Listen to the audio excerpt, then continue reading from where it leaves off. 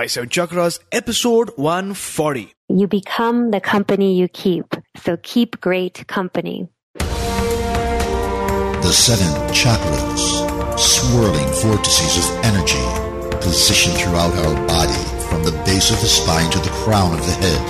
For thousands of years, this ancient wisdom has been passed on from master to disciple. What are the functions of these energy centers? And could these chakras help you unlock your destiny and find your true purpose?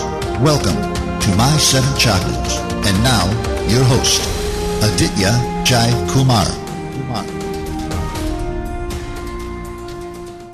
What's up, Action Tribe? AJ here, founder and host of My Seven Chakras, your hub for inspiration, your oasis for ancient wisdom, and your on-demand radio station for a human revolution. Action Tribe, this is the show where you get to listen to inspiring stories, ideas, and concepts, along with actionable steps that you can take today to transform yourself. We have a really inspiring episode waiting for you today. But before that, I have just one question for you. I'm curious, when do you listen to our show the most? Do you listen to our show in the car, on your way to work, after you come back from work, at home, in the gym, or while you're doing yoga? I want to know, when do you listen to our show the most? As always, so I can find you, use the hashtag My7Chakras and share your thoughts on Facebook, Twitter, or Instagram, because I love hearing from you. And with that, we are now ready to welcome our featured guest for today, Amy Ippoliti. So Amy, are you ready to inspire? I absolutely am. Awesome. So Amy Ippoliti is the co-author of The Art and Business of Teaching Yoga. She is a world traveler dedicated to bridging the gap between the ancient wisdom of yoga and modern day life. She graduated with a BA in Studio Art from Oberlin College and spent the first half of her 20s teaching fitness and self-defense and empowerment trainings for women, men, and teens. She is a pioneer for advanced yoga education, as her offbeat sense of humor gently guides students into achieving individual breakthroughs both on and off the mat. She co-founded 90 Monkeys, an online professional development school that has enhanced the skills of yoga teachers and studios in 44 countries around the globe. She is a regular presenter at the Yoga Journal conferences, Omega Institute Conference, Wanderlust Festival, and the Hanuman Festival as well. She is best known for her combination of clear instruction and energetic personality. So Amy, that was a short intro about you. It's great to have you on our show. Take a minute and tell us a bit more about your story and fill in any blanks that I might have missed. Well, thank you so much for having me, AJ. I have always felt a desire to teach and help others. I think from a very young age. It all started in summer camp as a girl, and I found myself really able to teach. Specifically, it seems random, but canoeing of all things.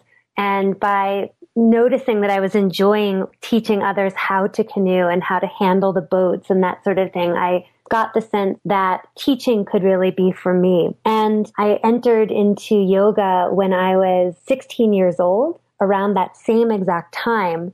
But it wasn't really until my late 20s that I decided to get the courage to become a yoga teacher. And I asked my teacher if I could apply to her teacher training. It was very nerve-wracking. I'd been practicing 11 years, but didn't think that I was old enough to actually teach yoga. And it's so ironic because now we have 18-year-olds taking yoga teacher trainings. But back then, it just didn't seem like I was worthy or could be old enough to do something like that. And she was so enthusiastic and believed in me. And that belief in me really helped drive me to, you could say, establish a career in yoga. And that's when it all started. I think that's amazing because you mentioned that it all started in summer camp. You noticed deep down that you were able to teach canoeing, and that ability sort of translated into yoga when you actually, started practicing, but then you asked your yoga teacher, could I enroll in this program because I want to teach other people as well, in addition to just practicing myself. So I can't wait to learn more about your story. But before we actually begin today's episode, we're going to take some time to get inspired with the help of some carefully crafted words. And I believe that you have a quote in store for us today. So let me ask you, what is your favorite inspirational quote? And also tell us how you apply this quote in your life. Well, my teacher, and it could be my teacher's teacher, used to say, you become the company you keep. So keep great company. And that is a quote that I live by. And it literally means that you become the people that you hang out with the most, and they rub off on you, and you're either positive or you're negative depending on what kind of constitution the people that you hang out with have. And so what I try to do is every now and then make a list of the people who are inspiring me, who are uplifting me, encouraging me, helping me believe in my goals and dreams. And I'll put a plus next to those who are doing that in my circle of influence and who I'm spending the most time with. And then I'll also, in that list of who I'm spending the most time with, put a negative next to anyone who's actually bringing me down or making me feel bad about myself or sabotaging my dreams or just generally complaining or, negative. And I'll put a minus next to their name. And then I'll literally find a way to spend more time with those who have the plus next to their name, for the ones that are encouraging me. And then I'll try to find ways to limit my time with those that have a negative sign.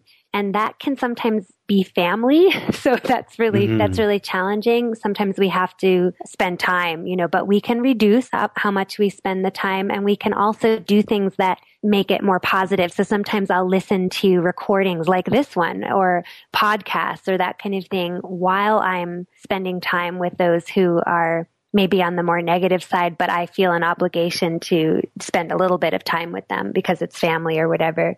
So I do things, again, to keep great company. And that can even be, the kinds of t-shirts you wear, what sort of slogans on the t-shirt, what kind of slogans on your mug, what kind of movies are you watching? It's not only people, but it's how your environment is shaped. Can really, you want that to be great because that's what's going to influence you the most. So I try to do that. Wonderful. I think that's such an amazing quote. You said, you become the company you keep. So keep great company. Action Tribe, you are the average of the people you hang out with. So as we're learning today, if you want to become healthy, join a class, course, or mentorship where people are in the peak of their health. That will automatically force you to take action to get where they are, the average of the 5 people you're hanging out with. Listen to podcasts on iTunes and Google Play, which you're doing right now, because all of it is free. Similarly, hang out less with people who are bringing you down, because for everyone you're saying yes to, there are so many people you're saying no to as well. But remember, keep great company. So thanks a lot for sharing, Amy. And with that, my first question to you is, what inspired you to write your book, The Art and Business of Teaching Yoga? I started teaching teachers about 2 or 3 years after becoming a yoga teacher because I was asked to train teachers. And what I found is that back in the 90s in New York City, when I started, it was very difficult for me to even get a position teaching yoga. There were really just not a lot of people doing the practice at that time. And so therefore, there wasn't really much need or demand for teachers. And then sometime in the mid-90s, America got the message that Madonna and Willem Dafoe and Sting, were doing yoga. And yoga hit hard, and everybody started doing it. And I went from barely being able to sub classes to suddenly having to say no to people offering me jobs and positions in teaching. And I feel like I was at the right place at the right time in that sense of when yoga really hit America. And I rode that wave and built a reputation for myself so that I was very much in demand. But then I was finding that my graduates from teacher trainings that I was doing were having a really difficult time getting a job. So it went from the complete opposite in only a few short years, where yoga teachers suddenly, there were so many teachers that none of them could get jobs, or they could, but very slim. And it kind of broke my heart because I felt like I had mothered these students. And it was sort of like when your child can't get a job or your child can't succeed, it's very challenging. And so I vowed in that moment to figure out how we could help yoga teachers to prosper and do well and have students to teach. Somehow I had to figure out a way, given the current climate that had changed so rapidly, how I could help them stand out in the crowd, how I could help them thrive in their career. And so I started a little research project of analyzing how is it that one teacher may have a class full of students who return again and again and who are dedicated to the practice, and another is losing students each week and things like that. And then what do we need to do to make sure that our finances are healthy and that our self-care is being, maintained well, and we're not on burnout when we're teaching yoga? Because obviously, if you're going to help others, you need to be strong and healthy and vibrant in yourself. And so burnt out yoga teachers, that's not going to work either. And look at also, are yoga teachers happy? Are they the most stressed out person in the room? That's not good. Are they able to do their practice? Are they able to stay fit and healthy and all those things? So started to really do a research project on that. And the idea for the book was born at that time when I was seeing my trainees not doing well. And when I finally felt ready to share what I had learned, I had studied marketing, I had studied finance, I had studied business, I had studied these things as much as I had studied philosophy and the Bhagavad Gita and the Yoga Sutras and, the Shiva Sutras and everything else. I put that much time into. And when I felt ready, I shared it in the form of an online course that we still offer called 90 Minutes to Change the World. Of course, 90 minutes was the typical length of a yoga class at the time. It's since been shortened, I might add, to 60 minutes, most across the board, because people have so little time now. Sure. However, we called it 90 Minutes to Change the World. And at that time, I had met my co-author, Taro Smith, who helped me a lot to see how we could guide yoga teachers toward having a better career. He's an entrepreneur and also a yoga teacher, and we collaborated on this course. And that course, long story short, became the book. Wonderful. So thanks a lot for that explanation. You mentioned that you had practiced for such a long time as a yoga practitioner, as a teacher as well. But initially, it was hard to get a job or a position as a yoga teacher because of the low demand. And as soon as things changed, when the influencers and the celebrities began practicing, that's when the demand suddenly began to increase. Everyone wanted to hire you, to employ you, to invite you to teach at their place as well. And then the truth sunk in because there's only one of you and you had to prioritize your time. But then you notice one other thing, that other teachers in general were having a challenge to really stand out in the crowd. And you asked yourself, why? Which took you on a quest. Now, they say that change is the only constant. I'm sure you agree that with the advent of the internet, the growth of social media and technology, the yoga industry is changing rapidly. And you spoke about the phrase 90 minutes to change the world, which I think is really profound. What is the role of a yoga teacher in today's day and age? I think today, as you said, it has changed dramatically. And I would say in an ideal world, the role of a yoga teacher today is to help students who are practicing yoga to slow down and to take those moments of presence and perhaps unplug long enough from technology and the addiction to smartphones and screen time and internet and all those things, and have that moment of solitary thought, deep contemplative thought, where yoga can once again be this practice that not only, of course, challenges us physically, but also allows us to inquire within and to know ourselves more deeply. And I think that that's, if there's one change in the yoga world, it's that it's become a lot more activity-based and fitness-based and acrobatic-based and sort of pose goal-oriented, and less about that journey into the self. And I might even add that the 60-minute class has,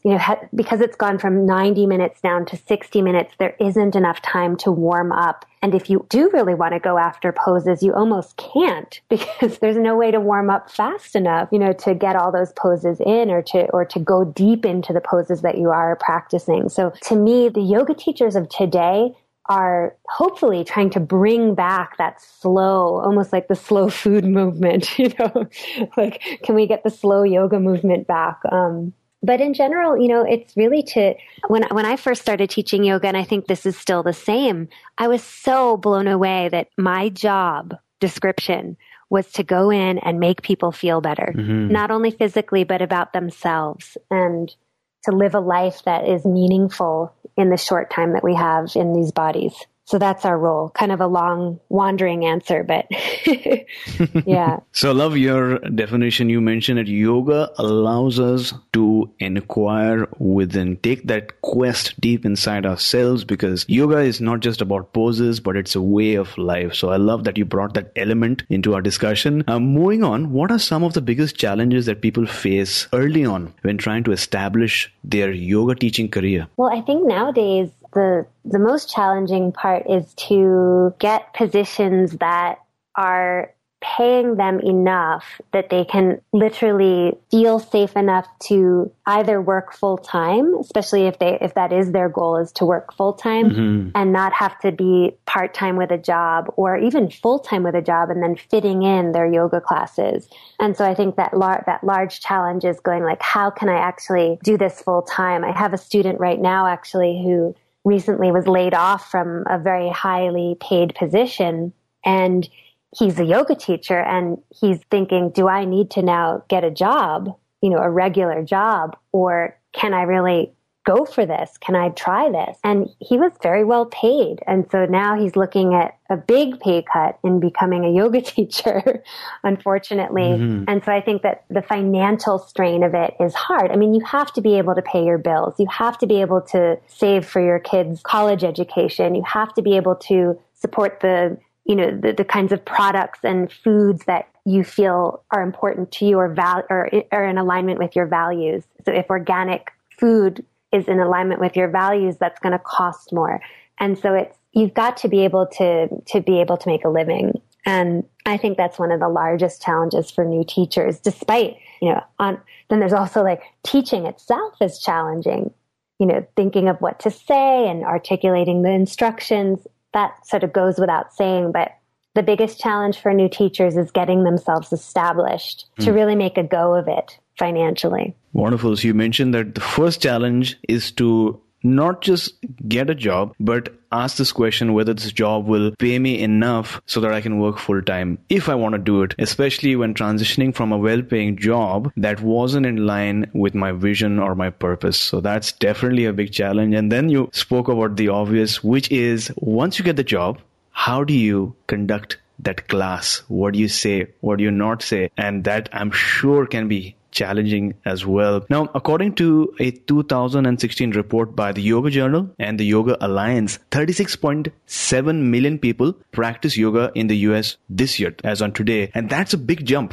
from 20.4 million in 2012. So it's clear that there's a huge demand for yoga. And as a result, as you've suggested, thousands of people want to become yoga instructors to meet that demand. In the midst of all this, what advice do you have for a yoga teacher listening to this episode right now who hopes to stand out from the crowd? Yeah, it's a great question. I think a lot of it is that the majority of yoga teachers now are teaching more fitness-based classes that are, again, more flow and breath and that kind of thing, and have less individualized attention. So there's more of sort of calling out the instruction and playing some music and maybe saying a few inspiring words. And that's the extent of what the teachers are doing. Now, I'm obviously generalizing to make a point. However, if you want to stand out, being able to give precise, individualized attention to students that have limitations and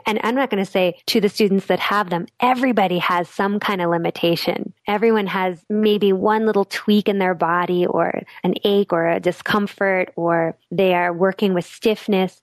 I think the media portrays yoga as being so flexible and bendy and, lots of young people, with very little clothing on, doing all these intensely crazy positions with their body. But the majority of people doing yoga out there are just even hoping to be able to get into their car and back out of their driveway without getting a crick in their neck. And so your ability to work therapeutically with your yoga students and individually is going to set you apart. So rather than just going through the motions of barking out instructions and having an awesome playlist and, these sorts of things, if you have that little edge of of understanding alignment, understanding how the body works, understanding how you might be able to help people with the most common difficulties in certain poses. It's going to help you a lot. And what is that going to take? It's going to take extra education, more than just your 200-hour training. For example, I lead a therapy training each year in September, and we go over these therapeutic approaches to yoga. So that's one way. I would say another way is that if you take your profession seriously, you take your yoga not as a hobby, but as a profession, that's also going to help you stand out, because it's going to make everything you do around your yoga and your yoga career more intense and passionate and filled with passion is really the best word I can come up with. That will help you stand out as well. And then the other thing is having a rapport with your students. So building some relationships with students. So not just, having them come in and you barely know their name, but know their name, know what they do for a living, ask them about their life, be interested in who they are, strike up a conversation, and also introduce your students to each other so that you're building community, because community is the number one reason people come back to all physical activities, is they want to come to connect with community. So introduce people to each other and possibly even go out with your students, take everybody out on a field trip or have a potluck at the studio, do something social with everybody. So those are just 3 quick ideas. There's so many more. Yeah. Wonderful. So you spoke about that a lot of yoga teachers teach the instruction-based practices. That is instruction to everyone as a group. Individual attention makes all the difference. And I completely agree. When I'm at a yoga class, especially when I'm not able to do a pose or an asana properly, if a teacher comes to me and helps me out, that 1 or 2 minutes makes such a difference to my experience, the way I'm able to do a pose, and also to those who are looking at just what just happened. And that really changes the energy of the whole session altogether. And, you spoke about the individual attention. I think that's really, really makes a difference. And also the personality of that individual yoga teacher that comes through in terms of how they connect, how they build rapport, and how they create community. Because right now, as you suggested, that yoga instruction is available online as well. But people still come to studios because they want to be part of something that's larger than themselves. They want to be a part of a community. Now, one aspect of becoming a yoga teacher is teaching, what you do during the session. And then there's the marketing aspect as well, which is really important. And I know that you speak about the 4 P's of marketing in your book, which sort of forms the foundation for the business. So for someone who's completely new to marketing, what are the 4 P's? So let me just answer that. So positioning is the first P, and this is really how you're going to place your offering. So it means, are you offering your yoga at a time you have to think of who else is doing stuff? Who are you competing with at that time? Is it a Pilates class? Is it, are you thinking of the outdoors? Are people going outdoors and, offering themselves to the great outdoors, and you're competing with that? So it's the positioning and the time of day. You also have to think of the product that you're offering. And it's terrible to call a yoga class product, but that's just marketing terminology. But the product itself is your class, and it's your offering. So what kind of value proposition does it have? What features does your class have? What is your particular authenticity and that sort of thing? How is it branded? I mean, these again are very tough words to associate with yoga, brand and price and product, these kinds of things. But it gives us a terminology to talk about it in terms of, people are paying you for this service, for this education. So you have to sort of get past the corporate words. But, what is your product? What is your brand? What makes you, you? And a lot of times, because you are an individual yoga teacher, it's going to come out a little bit more, sort of about you as opposed to, what does yoga do? But it is both. What are the benefits of yoga in general, but what are the benefits of people working particularly with you? And then you also have your promotion. How are you promoting your work? So is it through social media? Is it through email? Is it through a postcard that you're leaving outside, or in different businesses? Is it an announcement maybe after class to say, hey, I'm offering a new class? So how you're promoting it is a big part. And then price, are you pricing your offering at a competitive rate? And of course, if you're working at a studio, they will already have that covered. But if you're working more independently, renting out space, you'll want to go with the going rate. And then, of course, if you're teaching private lessons, you'll want to go with the going rate. So listening to what others are charging and having a sense of that going rate is really important. Not going too high, not going too low either. Mm-hmm. So you spoke about positioning, product, promotion, price, which for someone who has taken a teacher training but has not really, dived deep into the marketing side of things, there's so much to learn. You spoke about identifying what is the timing which seems perfect for your class. Who are those groups of studios or other practices that you might be competing with, because time is limited and people have to decide what are you offering, how are you branding your service, how are you communicating, and what channels are you leveraging? Social media, direct mail, postcards. Are you sharing it verbally? And then obviously the price, because that makes such a huge difference. And I'm sure that you dive deeper about all these amazing topics into your book as well, right? Oh, absolutely. Wonderful. Now, while many of our listeners want to become yoga teachers, many of them are currently pursuing a 9-to-5 job. With so many changes in the yoga industry, with the advent of technology, with so many people wanting to become yoga teachers, let's talk about that one question that is on everyone's mind right now. Is it really possible to make a living as a yoga teacher? I think it absolutely is.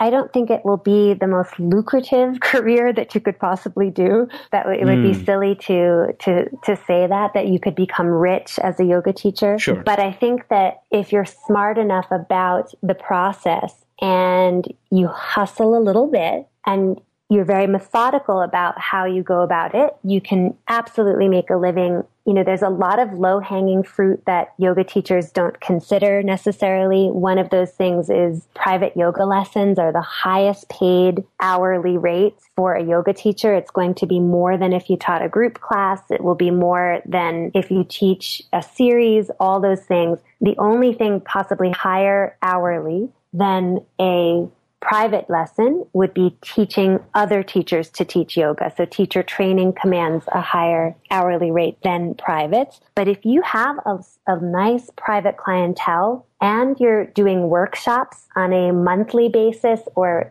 bi-monthly basis, and you're also offering series such as beginner series, or a series on lower back health and yoga, or a series on yoga for a certain sport like cycling, this kind of thing. If you have those all laid out for the year, you really can do well as a yoga teacher. And it's really up to you to decide, how much do I really need, and set some goals around that, and then do a little bit of planning to see and even number crunching, can I make that much? What would I have to do to make that much?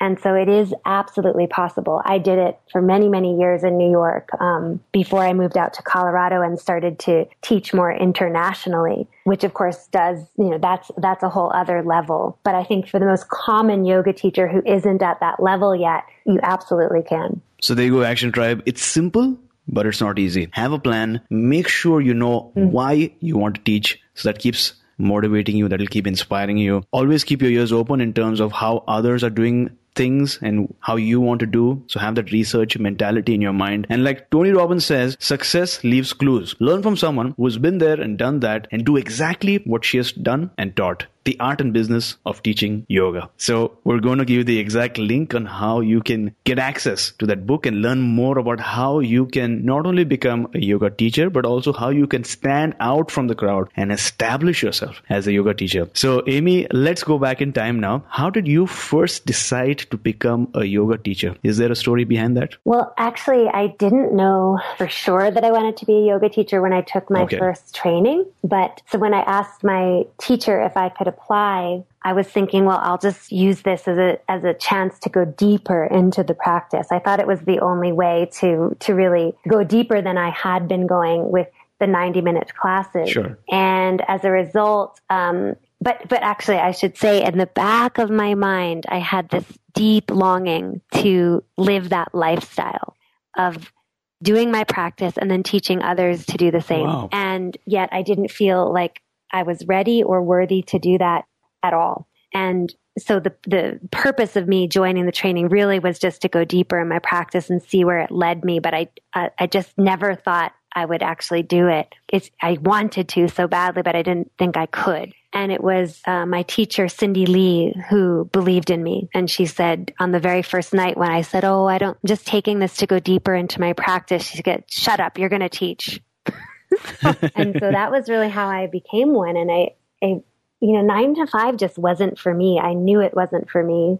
I knew I wanted to be independent and have freedom. And that's really one of the great gifts of teaching yoga, is that your schedule is yours. You're not subject to showing up at an office at a specific time, day after day after day. Sure. So I was pretty excited about that possibility when I graduated, and it was rough for a little while there, as I said, but then it all shifted. So that's so inspiring, especially the fact that you mentioned that if you are a yoga teacher and if you figured everything out, you have a plan, then you don't need to follow a 9 to 5 plan. You can follow your own plan, do whatever you think is best for you. So based on what we've discussed today, if you had to tell one of your yoga teacher training students to go out and take action, what would that one action or one instruction be? I would say, and I mentioned this before, but treat your teaching not as a hobby, but as a profession, because in doing so, you will be able to put your passion behind everything you do.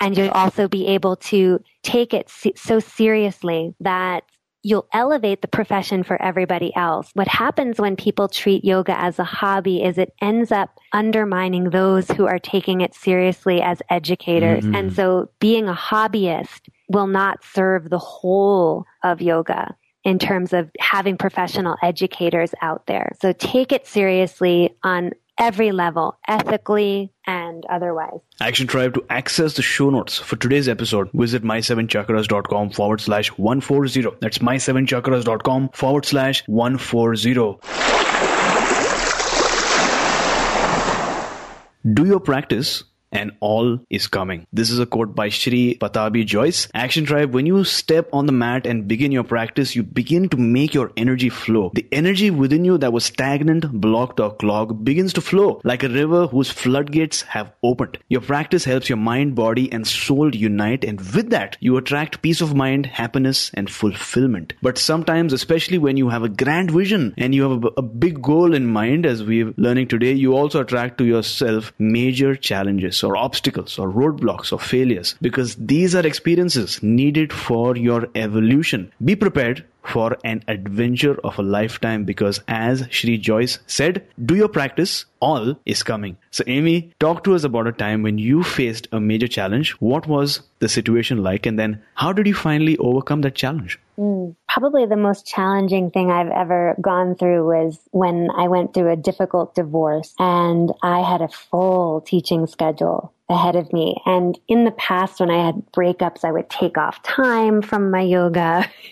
I would take time off from teaching. And I realized at that time that it didn't serve me to stop everything to try to heal. And so the way that I faced that challenge, different from in the past with breakups, is that I went full steam ahead and taught. And I went into the classroom, and as raw as I felt and as difficult as it was, I oddly felt more passionate and more real and authentic, coming to class anyway and pushing through that fear that I would maybe fall apart in front of the students or that I, needed the time to myself and all of that. And it was so empowering to actually come into class and continue to teach. And I felt like I was at my best, in fact, as a teacher.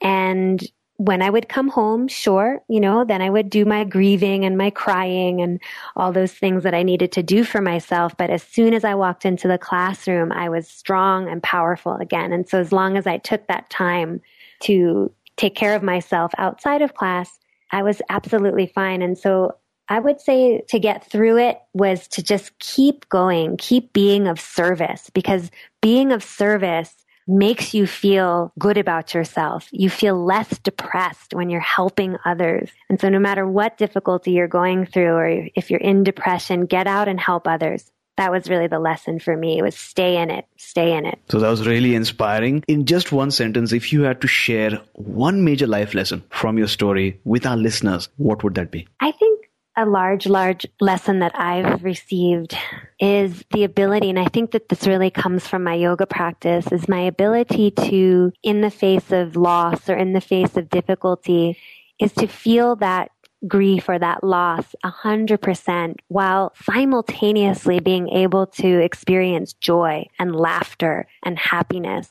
So it's being able to embrace the paradox that life is both challenging and difficult, but it's also full of joy and full of rapture and laughter, and to be able to almost laugh and cry at the same time in one breath is really the biggest lesson I've learned through going through difficulty, and having a yoga practice that gets me through it is to be able to embrace that paradox more fully in life. Wow, I think your story is so inspiring. So firstly, thanks a lot for sharing your story with us. I think a lot of our listeners are charged up and inspired because of what you shared. There are a couple of really powerful and inspiring thoughts that you shared with us. So I'm going to restate the main points to ensure that we haven't missed out anything. You shared that the most challenging situation for you was going through a divorce in the midst of having a hectic and busy yoga schedule. But instead of taking a break, you went full steam ahead. You took even more action. You showed your vulnerability. You showed up. And in the process, you were able to exude your authenticity and give your very best. When you were on the mat, as you mentioned, you were powerful and strong. And that's why you reminded us today to be of service.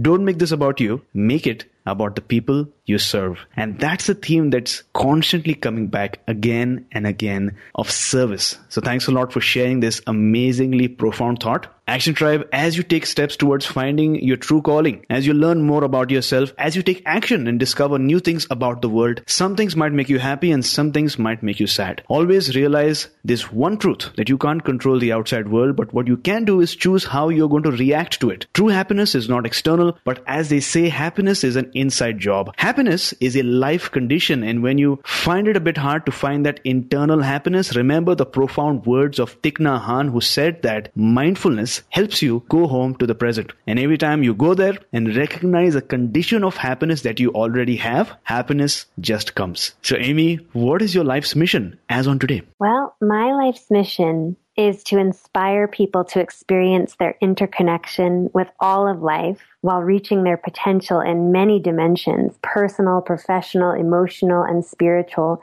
And through sharing my own writing and art and my movement practices, I'm here to help others become more conscious, awake, and alive so that they can live on the earth more fully and sustainably, all while courageously having an adventurously good time. Wow. Now, as you look back at your life, was there ever a defining moment that really transformed your life? Take us back to that very moment. I would say, so that I would go back to summer camp. So going full circle. When I was in summer camp, I was both the youngest camper ever at the year that I was there. And then when I was 12 years old, so that was 5 years later or 6 years later, I was the camper that had been there the longest, had been there the most years. And that camper always had the task of lighting the fire for July 4th in front of everybody. And so I was 12 years old and petrified to light this fire in front of everybody. I thought everyone's going to be looking at me and staring at me, and that they're going to be thinking bad things about me. It was pretty terrible, the perception that I had. And as I took that torch to go and light the fire, I had this pivotal moment where I recognized that I had watched, for 6 years prior, I had watched a girl go and light that fire every single year. And not once did I have a negative thought about her. I was excited for her. I was looking up to her. I was, in awe of her achievement and all that. And I thought, if I had that thought about that girl, that must mean that everybody has that thought about that girl, that no one's thinking poorly of that girl. And so I stood up with pride and with confidence and went and lit that fire in front of everybody. And it was in that pivotal moment that I no longer was shy about offering what I had to give to the world, and not timid about what I had to give to the world, because the world, I recognize that the world needs people to give what they can give and to give the gifts that they have to offer. And it's not like someone's sitting there wanting you to fail. People want you to succeed in general. And so when you remember that, wow, what a difference. And it's stuck with me for so many years in gaining the courage to do the things I really want to do and offer in the way that I want to offer. That's wonderful. I love that you mentioned that the world needs people to give. People want you to succeed because there's a lot to go around, and this is an abundant world. And with that, we have arrived at the last round for today's show, the wisdom round. 4 questions, just like a rapid fire round. So are you ready? Sure.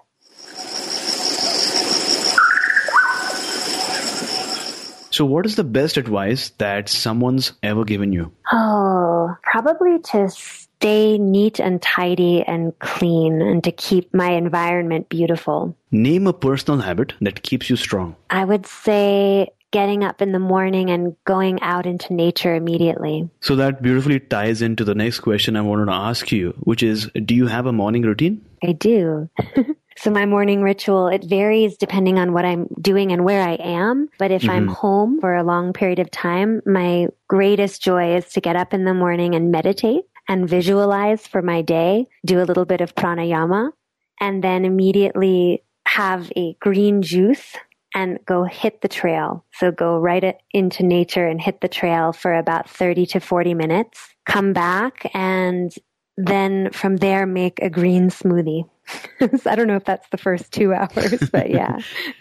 So name a book that you'd like to recommend for our listeners today. Gosh, that's a good one. There's a wonderful book that I've been reading. There's 2 actually. One is called Reclaiming Conversation by Sherry Turkle. The other is The Shallows, How the Internet is Shaping Our Brains by Nicholas Carr. And I've been inspired to read those 2 books because we've been running a course on 90 Monkeys called Teaching Yoga in the Digital Age. And those books have been really inspirational to me. Wonderful. So Action Tribe, to access today's show notes, visit my7chakras.com/140. That's my7chakras.com/140. So Amy, thank you so much for joining us today. Before you go, tell us one thing that you're truly grateful for, and also tell us the best way we can find you. Well, I'm truly grateful right now for my family. And to reach me, you can go to amyippoliti.com, AMYIPPOLITI.com,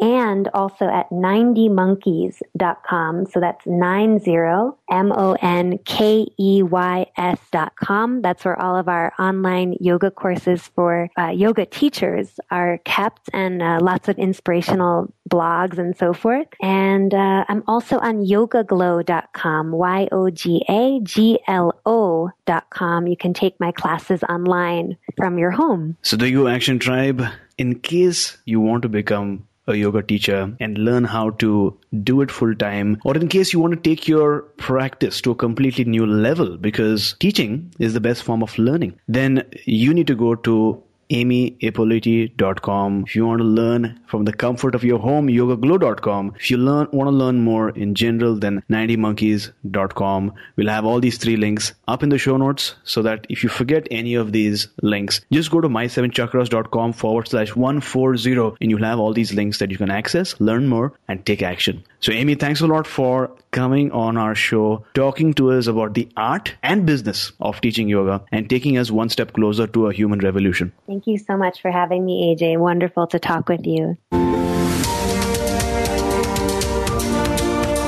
You were listening to My 7 Chakras. Go to mysevenchakras.com. Download your free gift, get inspired, and take action. Transform your life today.